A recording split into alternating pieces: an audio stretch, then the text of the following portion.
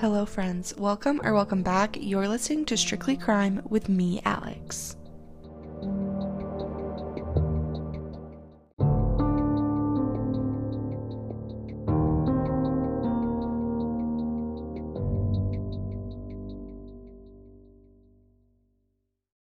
Hey guys, it's time for a new episode.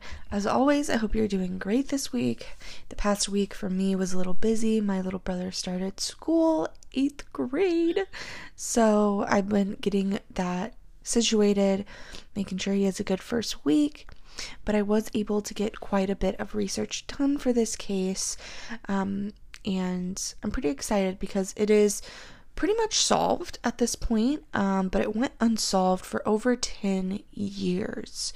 And this was not solved until May, a couple months ago. So there was quite a lot of new things happening in the case, and I'm really excited to share.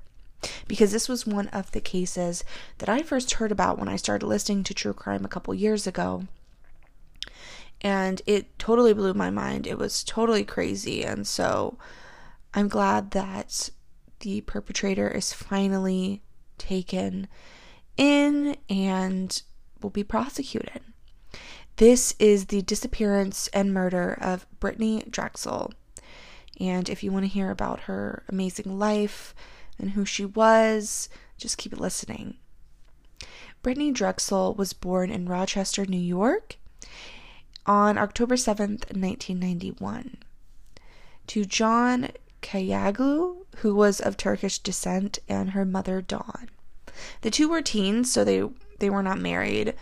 And shortly after Brittanee was born, Dawn actually married Chad Drexel, which is where she got her last name, and he adopted her at that time. After Chad's military service ended, the family lived in the Rochester suburb of Chile.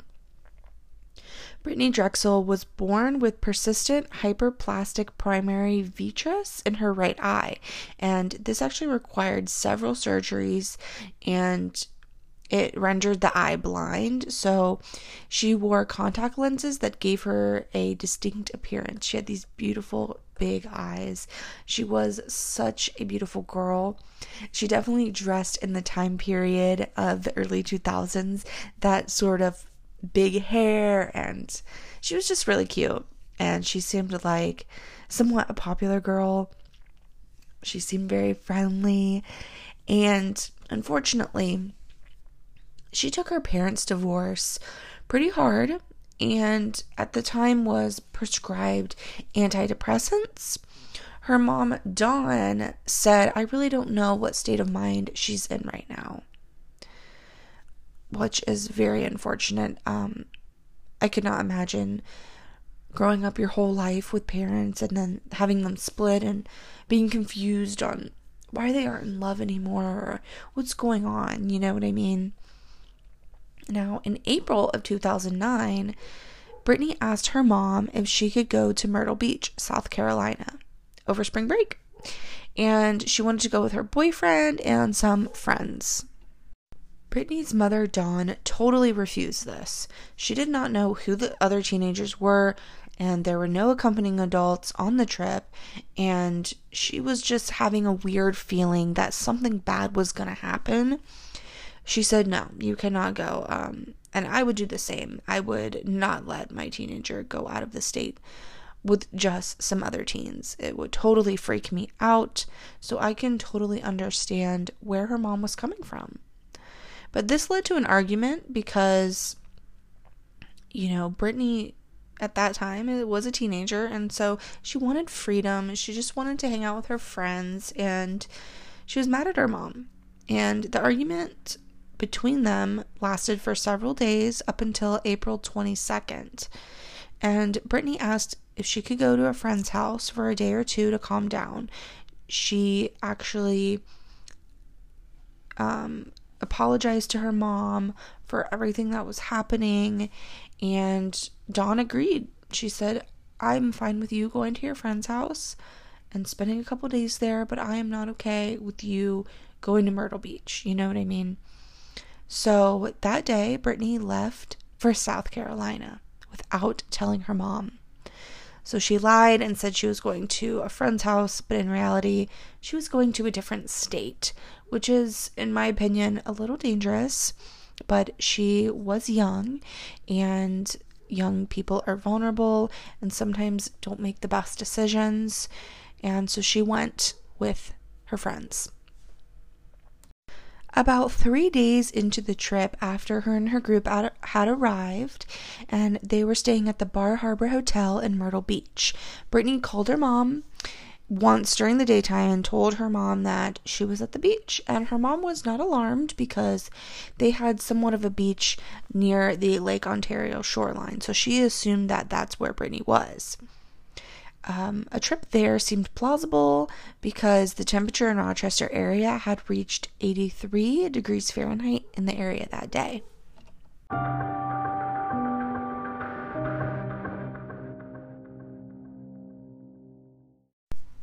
On the night of April 25th, 2009, according to investigators, Brittanee went to meet a friend from her hometown and a few of his buddies at the Blue Water Resort on Ocean Boulevard, which is the main kind of strip, if you will, of downtown Myrtle Beach.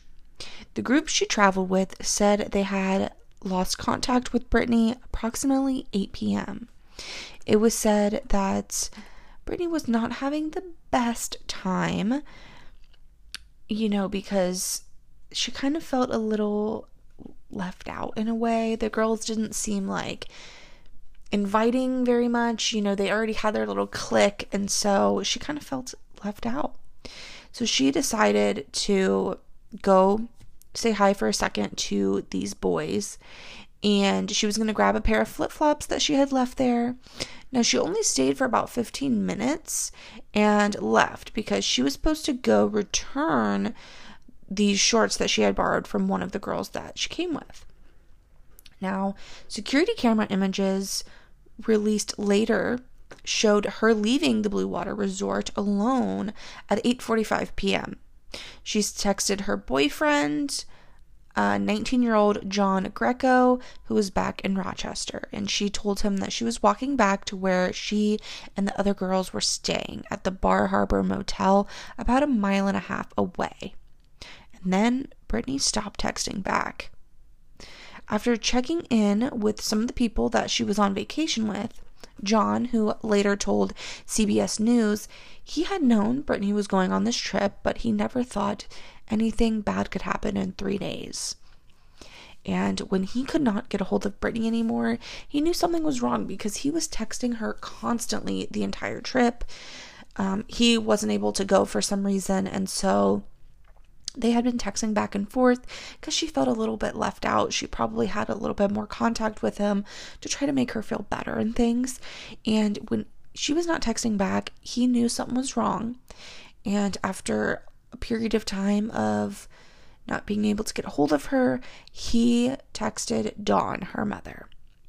And he told Dawn that her daughter was in Myrtle Beach and that neither he nor her friends could get a hold of her. In the days immediately following her disappearance, Dawn and Chad Drexel, who had adopted Brittanee when he married Dawn, went down to Myrtle Beach to pass out missing flyers and look for themselves. And Chad told People in 2016, quote, "I did everything I could to try to find her. I'm the only father she has ever known, and we were very close," unquote. And that is honestly awesome because even though they weren't linked biologically, he still thought of her as a daughter and he still loved her, and he was going to do everything he could to figure out where she is. Now, John Greco, who also went to Myrtle Beach during that first week, told ABC News that he had taken a break from work and school to focus on searching for her. So he went down there with the family to make sure that his girlfriend was okay, which is really amazing. He said, quote, "My whole life in Rochester had Brittanee involved with it." And he noted that they had been dating off and on for about 2.5 years. He also said, quote, "It's kind of hard to be in Rochester without Brittanee." He described her as a really strong-headed person, and he did not think that she had run away or harmed herself, which is a big indication.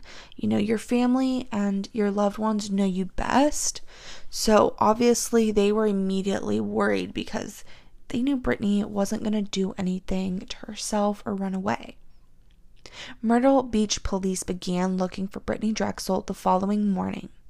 They located the security footage from the Blue Water Resort and found the friends that she visited that day. The last person who had reportedly seen her before she left was Peter Browitz, 20-year-old nightclub promoter who Brittanee had known from the Rochester area, and he was also down in Myrtle Beach. They had apparently met at a nightclub the night before, and after police interviewed Browitz and the men that were with him in the hotel room, they said that no one had been ruled in or out, and they did not have any persons of interest at that point. They didn't think these guys really had anything to do with it. But something to note, and that maybe is worth mentioning, is that the boys checked out of their hotel room at 2 a.m. on this night. They left abruptly and apparently left some of their belongings as well. So this was about, 6 hours after Brittanee had last been seen or heard of. So that is a little strange, but they were ruled out as suspects. Dawn, Brittanee's mother, said, quote, "I think something has happened to her. I just have a funny feeling it's not like her to not call her family," unquote. And I totally agree, especially in another state. Being very young, I'm sure if something bad happens, you're going to want to go to your parents or the people that you trust and love. So something bad happened. Now, Dawn and Brittanee's dad, Chad Drexel, both tried to call and text her. Their message remained unanswered, and Dawn told people she first called the Rochester police because she did not know what to do. She didn't know what was going on.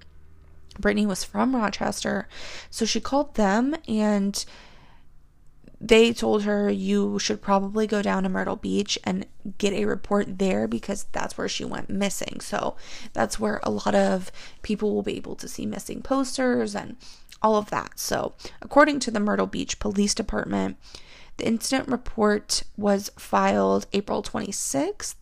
And Dawn then had a family friend stationed at Camp Lejeune in North Carolina. And so she drove down to Myrtle Beach, and after touching base with Brittanee's friends, she called the cops around 5 a.m.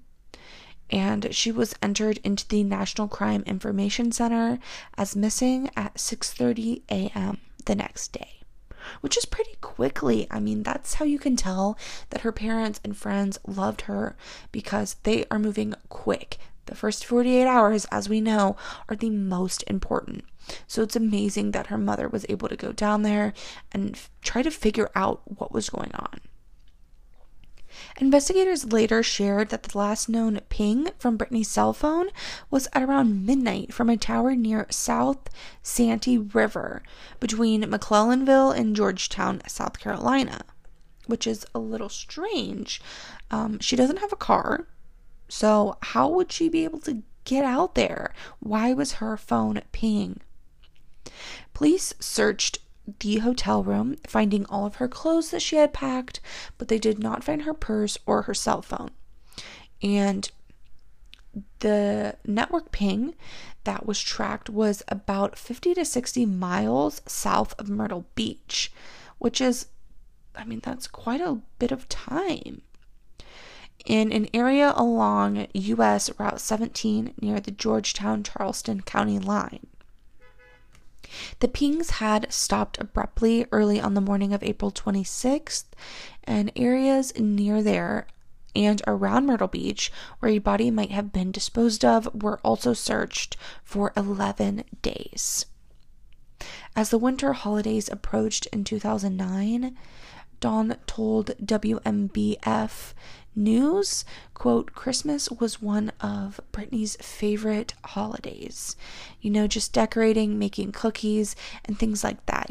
She enjoyed that. Right now, as it looks, she's not going to be here for that. And that's going to be very hard, unquote. And that makes me kind of choked up. And I could not imagine losing my daughter or my son. I mean, I don't know how parents are able to cope with something like that. I'm sure that she was really fighting to stay strong and hopefully just be strong for Brittanee, because she just wanted her daughter home. And I could not imagine how heartbreaking and really scary this whole situation was. I mean, her daughter was, her worst fears pretty much came true. Her daughter lied to her and then went to another state alone pretty much, and then went missing. And so she is probably extremely frightened by this whole thing. She had hoped that a People magazine cover featuring Brittanee and several other missing young people would help kind of keep awareness of her case. She said, quote, anything that can put her name and face out there, it can bring more leads. And I agree. That is so amazing that she's working diligently to get Brittanee's name out there. And she just wanted her daughter found.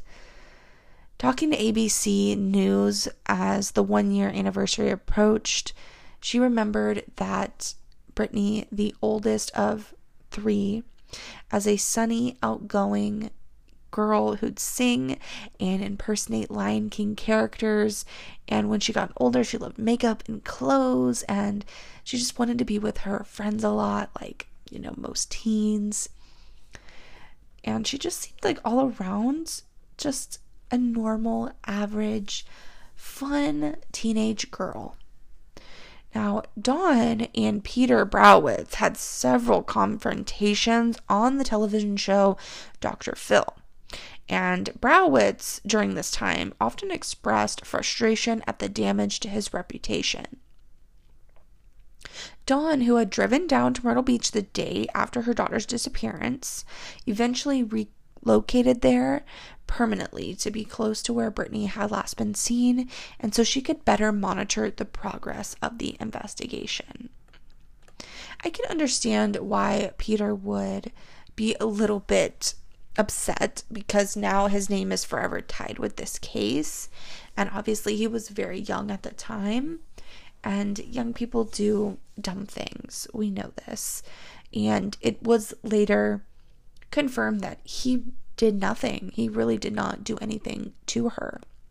And so I can understand his frustration, but you have to get every lead out of the way, especially when you don't have a body. You really, really, really have to search for answers. And so I can understand. In early April 2010, Myrtle Beach police first told their local news station that they had identified a few people of interest. And as well as a location of interest, they were investigating further. And one of the detectives said, quote, it's just a matter of time now before everything gets out and put together. And we can say, yes, here's a solid arrest, unquote. And that was Detective Dorio who told the station that. Brittanee Drexel did leave the Myrtle Beach area is what they know, because her phone pinged somewhere else about 60 miles away. Now, South Carolina FBI Special Agent in charge, David Thomas, said at a news conference in McClellanville, quote, we believe she traveled to this area around McClellanville in North Charleston, South Georgetown area, and we believe she was killed after that, unquote, which is really scary. It kind of seems like they are hinting at that maybe she was abducted or kidnapped of the sort. Georgetown County investigator Chris Bailey, he was a part of a multi-jurisdictional task force with Dorio and others.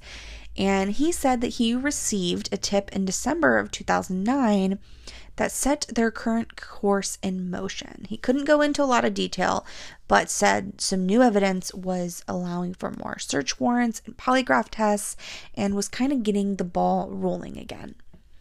In 2011, police searched an apartment in Georgetown County, but that effort did not come out with any new information that helped identify a suspect.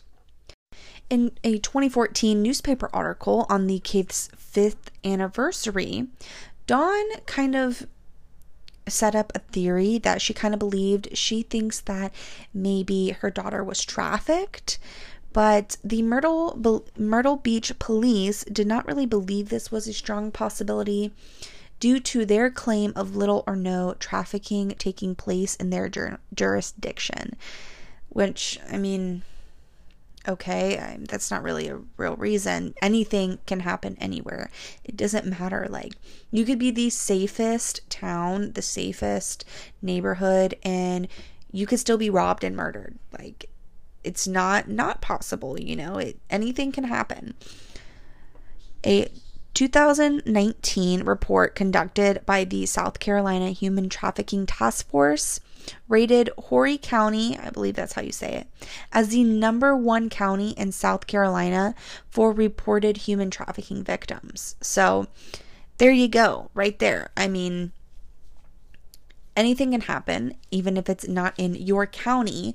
People from the other county that is rated #1 for human trafficking can come to another county and traffic victims. You know, it's totally plausible. She was a very beautiful woman, young girl, and that's who they go after.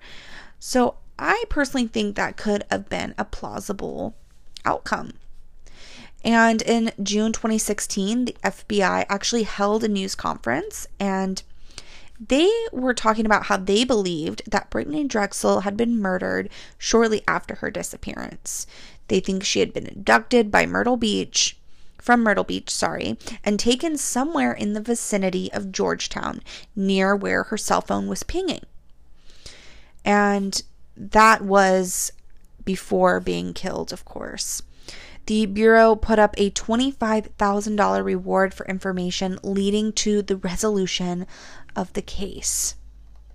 2 months later, the Charleston Post and Coroner reported 2 new developments from a bond hearing for Timothy Deshawn Taylor, who was an inmate then serving time in a state prison on a different charge that's really unrelated. But FBI agent Jarek Munoz testified that earlier that year, Daquan Brown, another South Carolina inmate who had been serving a 25-year sentence for manslaughter, told them that in 2009, shortly after Drexel disappeared, he had gone to visit a McClellanville stash house, is what he called it, to give money to Taylor's father.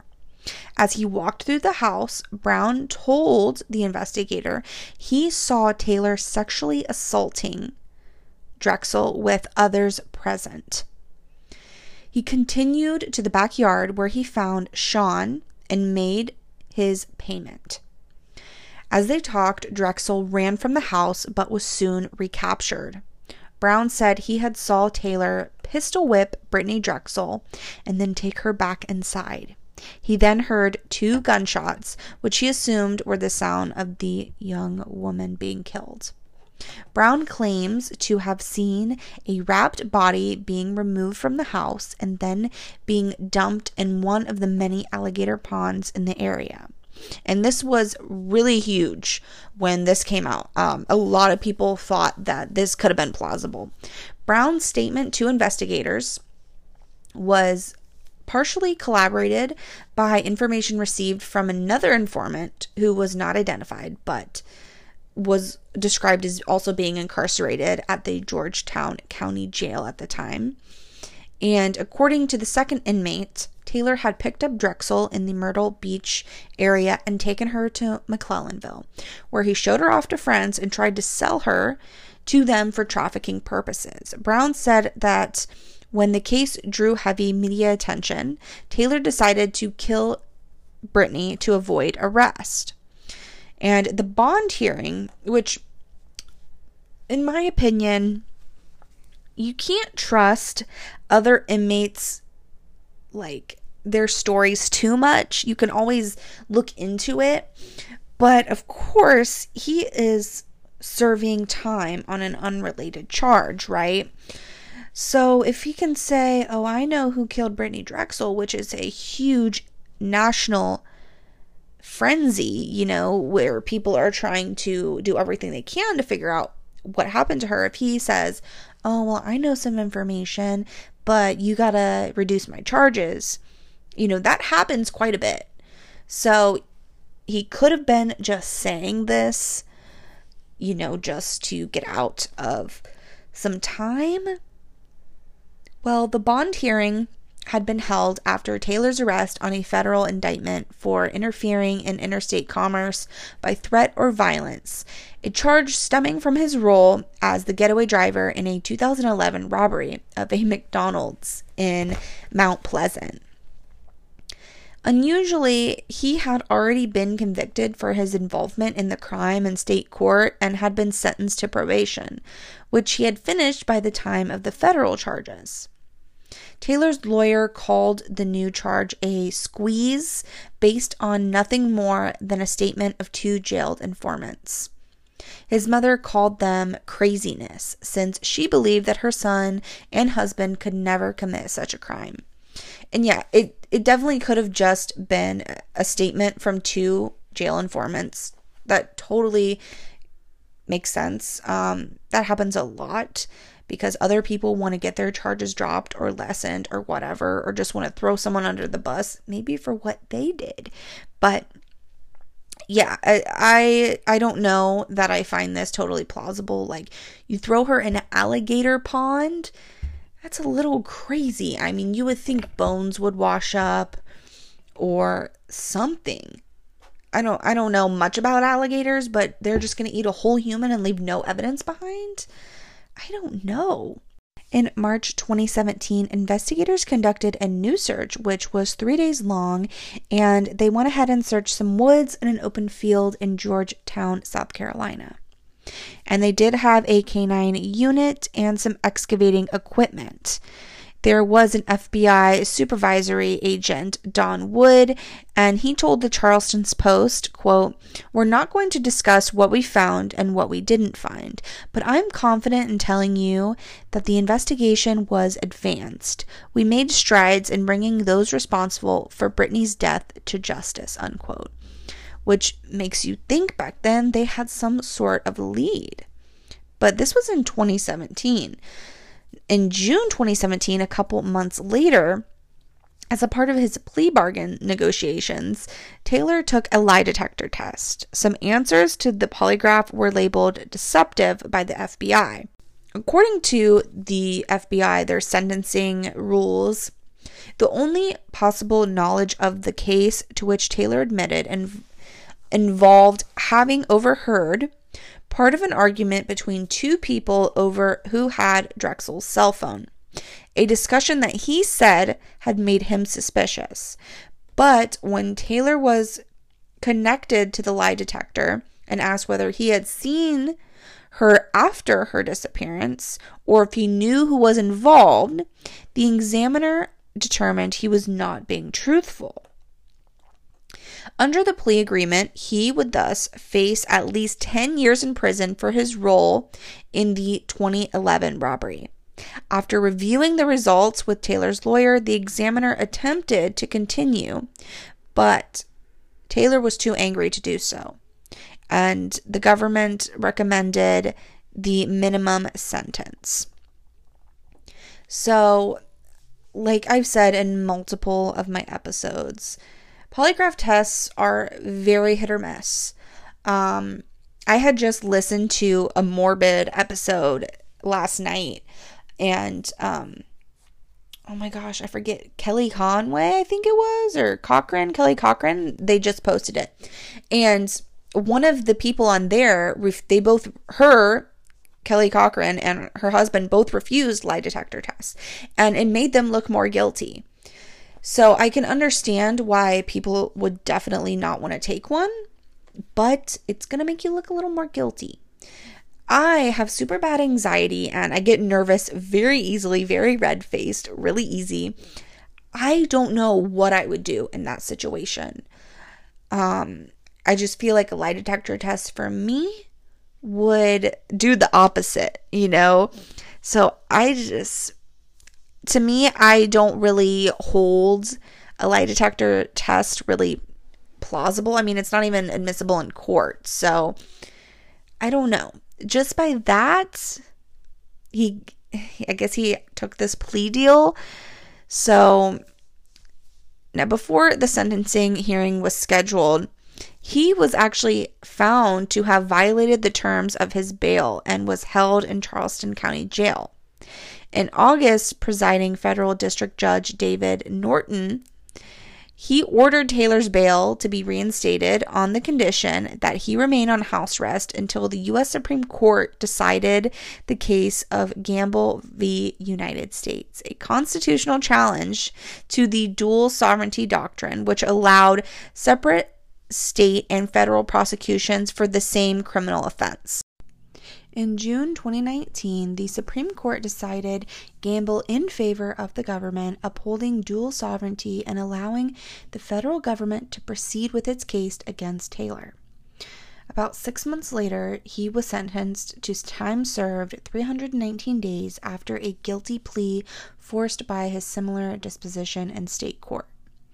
In February of 2019, a little bit earlier, Brown gave a telephone interview to Rochester station WHEC-TV from McCormick Correctional Institution, which is where he was incarcerated. He said that he had saw Brittanee Drexel 4 times after her disappearance. In addition to the first encounter, he said that he had seen her again a month later, and it was at that time that she was apparently killed. He said he had saw Brittanee being sexually assaulted by a group of 8 to 12 young men at the McClellanville Stash House on April 27th, which was 2 days after her disappearance. He said he did not recognize her at the time, but realized who she was a month later when some publicity arose surrounding the case.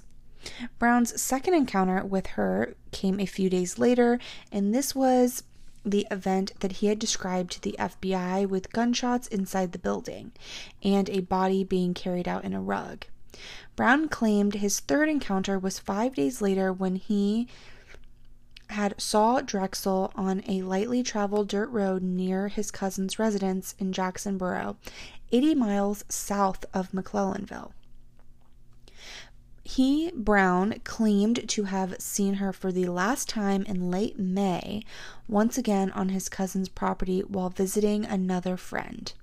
In a wooded area at the rear of the property, Brown claimed to have witnessed Brittanee Drexel being murdered by a man whom Brown only knew as, quote, Nate. And the Nate guy, had shot her twice with a double-barreled shotgun. Brown and his friends left immediately, fearing being considered accomplices if they had stayed. WHEC-TV was able to partially corroborate Brown's account. His description of the McClellanville Stash House matched the station's own reporting from a 2016 visit. His account of the second visit, when he believed that she had been shot, is consistent with his original story that he told the FBI.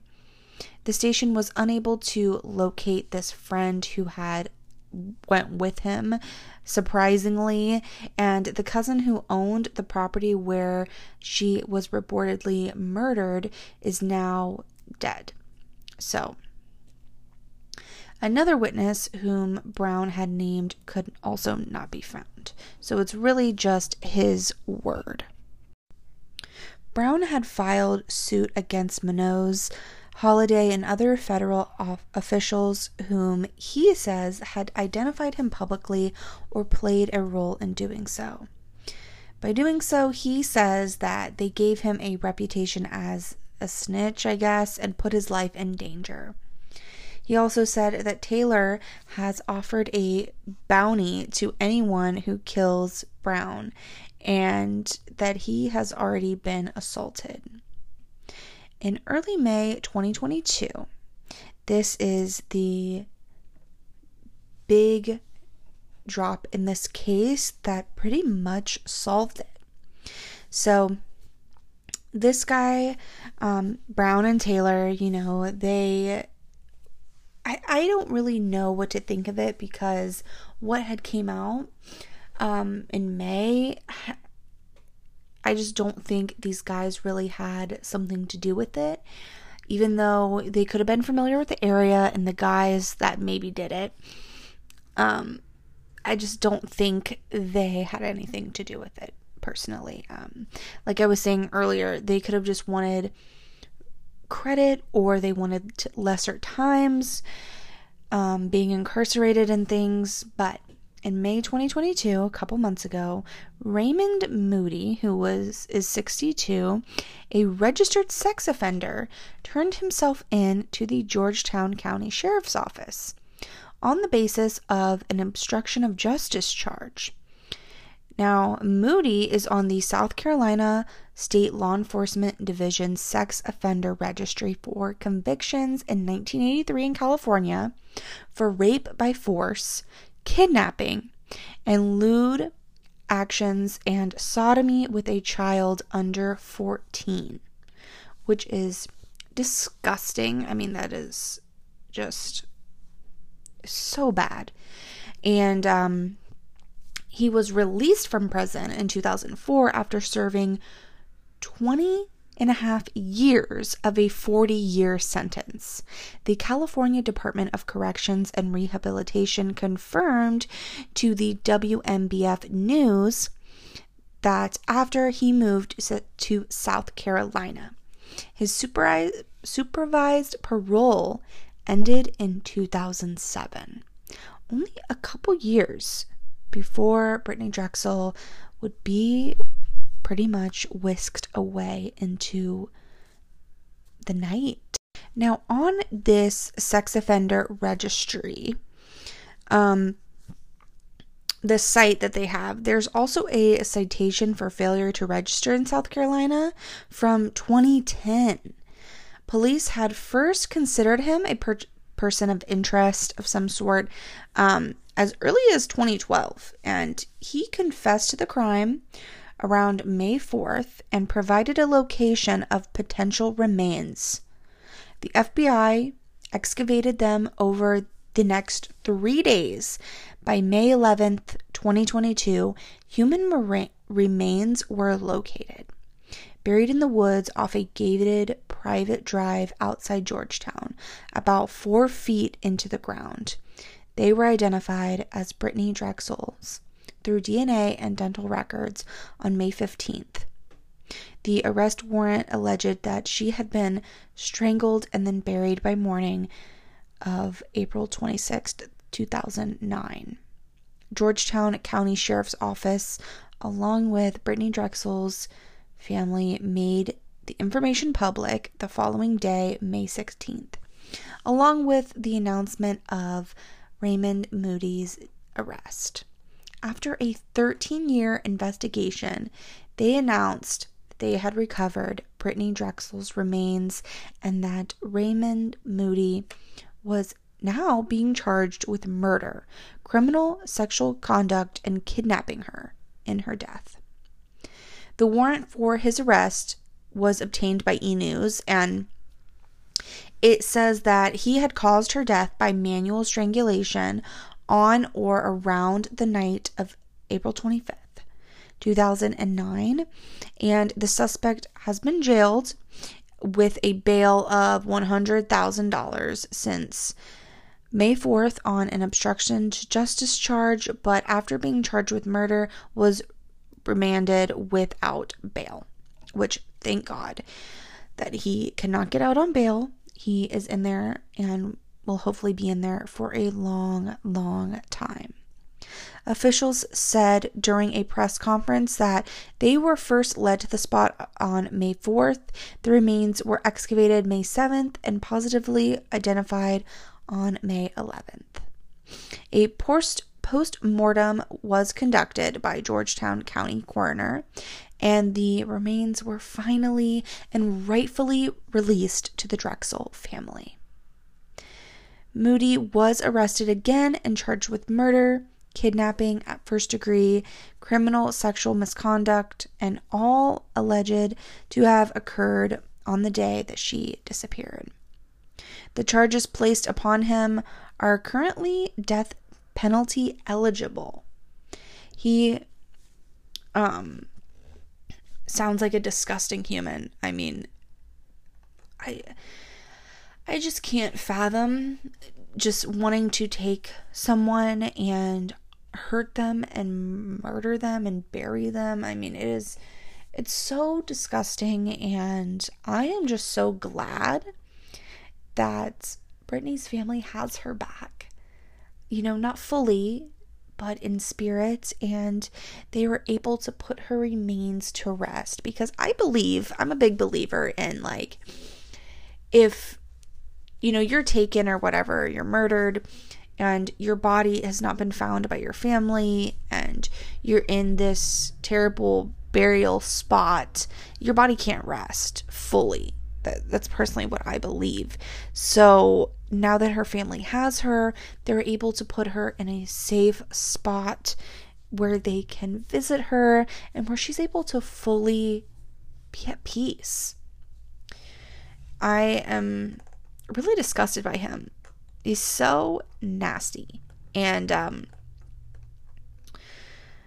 the time that went by that he was first kind of looked at as a suspect, I mean, so many years later, it's crazy that he just like turned himself in. I mean, I guess it was the guilt from years and years and years of them begging for her back. He finally, I mean, at that point he was a little bit older, and I guess he just was done with hiding, and I guess wanted to get it off his chest. So there was a lot of investigation going on at the time, so I think they kind of probably just kind of looked past him a little bit, because there was so much going on in this investigation, probably especially towards the beginning and stuff like that. So, but you would think because he was a sex offender that I would be hopping on that. I mean, you would really think that they would look right towards him, because that's kind of his MO, is young people.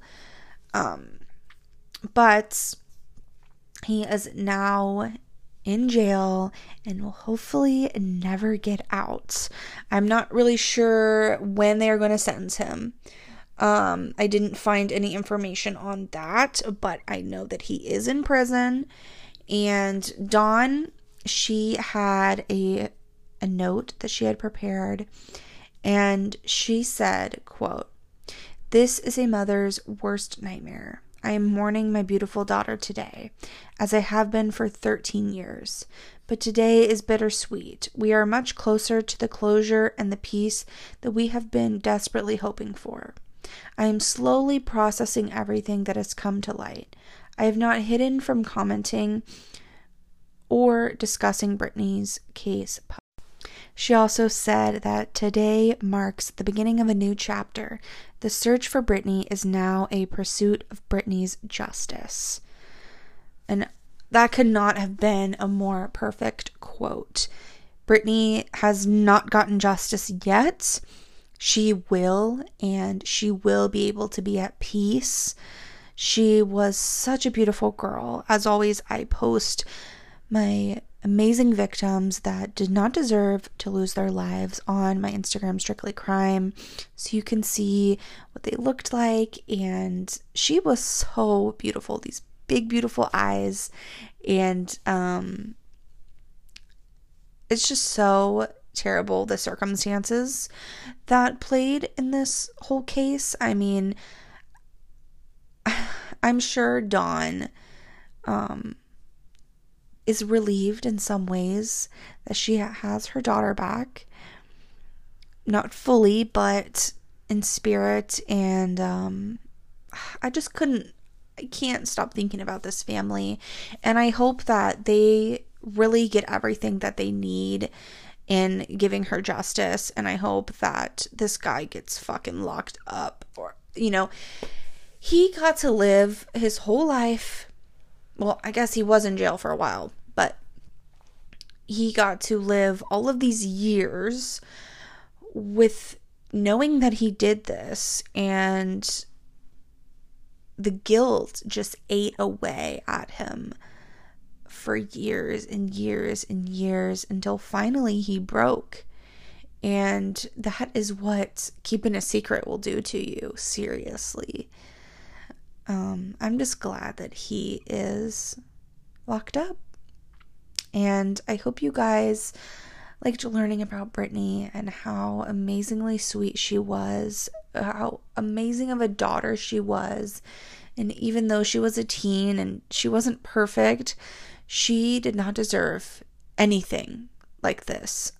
She deserved to have a beautiful life, and that was tragically taken away from her. So I'm hoping justice will come to her soon and everything can be finally resolved and her family can get away from, the limelight and just finally be at peace. Thank you guys for listening to this episode about the beautiful Brittanee Drexel. If you want to support this podcast, you can click the link in the description and donate, but that is just a suggestion. You can also share my podcast and rate and review it on Apple Podcast. I thank you guys so much for listening, and I will talk to you next episode. See ya.